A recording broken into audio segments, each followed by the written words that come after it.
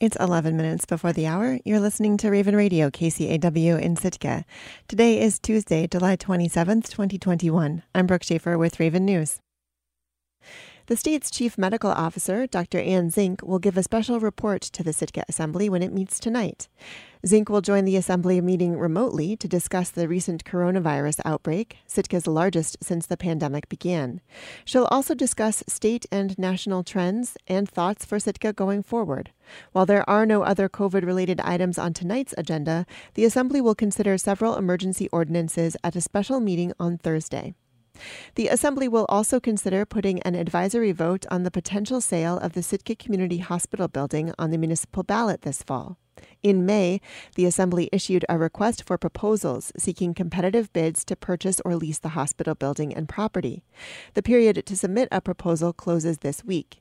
The Southeast Alaska Regional Health Consortium expressed interest in purchasing the property last fall. It currently leases the building to house its long-term care unit. According to City Code, the sale of the property does not require voter approval. However, the Assembly may put the property up for an advisory vote on the municipal election ballot or in a special election. The Assembly will also consider, on first reading, an ordinance that would remove landslide management language from City Code. According to a memo from sponsors Kevin Knox and Kevin Mosier, debris flow mapping that was developed by the Alaska Division of Geological and Geophysical Surveys is being used incorrectly by lenders and insurance companies. The sponsors say it's having a detrimental effect on Sitka's housing market. The Sitka Assembly meets at 6 p.m. tonight. Raven News will broadcast the meeting live following Alaska News Nightly. A wooden trawler was towed to shore and demolished in Sitka Monday morning after sinking in its slip in Eliason Harbor over the weekend. The salvage company Hansen Maritime received a call at around 6:30 a.m. on Saturday that the 46-foot trawler Zarembo was sinking in its stall. The Hansen team attempted to raise the boat using divers and inflatable lift bags, but were unable to lift it completely due to the boat's dilapidated condition. At 2:30 a.m. Monday morning, the boat was towed out of Eliason Harbor and onto the UAS boat ramp, where the harbor master, Coast Guard, and owner met and decided it was best to demolish it. The city provided excavators to crush the boat, as well as a dump truck to haul it away. No one was aboard the Zarembo when it sank. Salvagers suspect that a broken plank was to blame for its taking on water. The state lists the most recent owner as Gregory A. Owens of Sitka. The filing period to run for municipal office opened last week. 2 seats on the Sitka Assembly will be up for grabs, along with 2 school board seats. Municipal Clerk Sarah Peterson joined KCAW for the morning interview to discuss what's required of those interested in running for local office. The first task? Filling out paperwork. It's not a huge packet. It looks a little intimidating to folks, but rest assured it's not. To qualify for an assembly seat, candidates need to be registered voters in Sitka for a calendar year prior to the election. Those interested in filing for a school board seat must be registered Sitka voters for 1 month immediately prior to the election. Peterson says candidates can contact her for a starter packet, then they'll need to gather signatures. They are required to obtain at least 25 signatures from registered voters in Sitka. I always encourage them to get more than 25, just the chance that someone, maybe they thought they were registered, but they're not.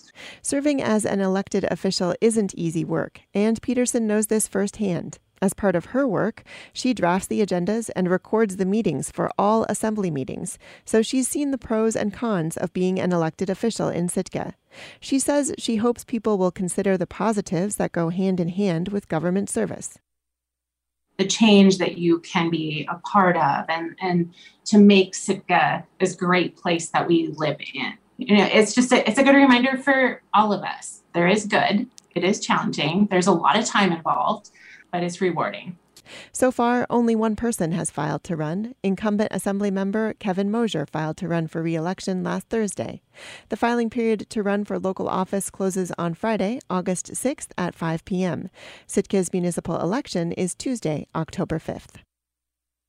Federal wildlife authorities have agreed to further study a petition in support of additional protections for Southeast Alaska's wolf population. The decision is likely to rekindle a decades-old debate between conservationists and hunters. Coast Alaska's Jacob Resnick reports.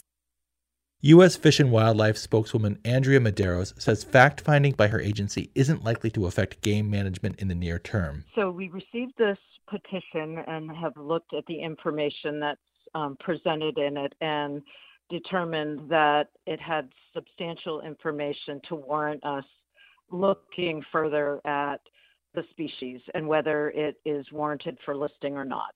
The agency in 2016 declined to list the species as threatened or endangered under the Endangered Species Act. But the federal agency says in a statement that last year's petition alleging threats to regional wolf populations from clear cuts, aggressive hunting and trapping harvests, and climate change have worsened since the last petition was filed a decade ago. The federal government's action will reignite a long-running controversy among Prince of Wales Island's resident hunters and trappers who complain of a steep drop-off on the island's deer population that's commonly blamed on wolf predation. Sitka conservationist Larry Edwards of the Alaska Rainforest Defenders, one of the co-authors of the petition, says a legacy of clear-cuts is to blame for loss of deer herds, not predators. Yeah, the difficulty with deer on Prince of Wales Island is, at heart, goes back to habitat loss, which is cumulative over time from the logging of old-growth forest and just the huge loss of that on that island. He says common sightings of wolves on Prince of Wales Island isn't sound science and shouldn't be used to prevent protections. Well, that's anecdotal information. Populations go up and down. In the immediate to long term, there are definitely threats to this population. Nearly 70 wolves were taken last year. The year before, a record 165 wolves were taken by hunters and trappers. Alaska Department of Fish and Game Commissioner Doug Vincent Lang says Prince of Wales Island's wolf population is far from threatened. We don't think that harvest represents a threat to this population now or in the immediate future. We think we have enough controls in place to be able to manage that population for sustainability. He echoed concerns from island residents that federal protections for wolves would allow unchecked predation on deer, which are a key food source. Many local communities really depend upon deer to get them through the winter. And if wolves are listed by the U.S. Fish and Wildlife Service, they would now be the take of wolves and directed hunting would be prohibited. Federal wildlife scientists are expected to release additional findings later this year. The annual hunting and trapping season traditionally runs in the winter. A lawsuit filed on behalf of a conservationist earlier this year failed to halt last year's season. That case is scheduled to go to trial next spring. Reporting in Juneau, I'm Jacob Resnick. At least one passenger aboard a Royal Caribbean cruise ship in Southeast Alaska has tested positive for COVID-19. The unidentified guest aboard the Celebrity Millennium cruise ship was fully vaccinated, but developed symptoms nonetheless. Officials in Juneau say preparations are being made to medevac the infected passenger out of the region. KHNS's Mike Swayze reports. Officials said Monday that so far only one person out of the approximately 1,300 passengers on board the Celebrity Millennium has tested positive for COVID-19. All other members of the group that were traveling together have tested negative for the virus. Royal Caribbean said in a written statement that health officials on board immediately began contact tracing to identify any guests or crew members who have been in contact with these individuals. All close contacts were isolated and subsequently retested negative.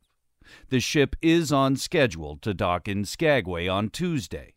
Skagway Mayor Andrew Cremata says that it appears that the COVID protocols are working. The Millennium was able to take immediate action with the problem. They identified the problem. They've been able to quarantine it.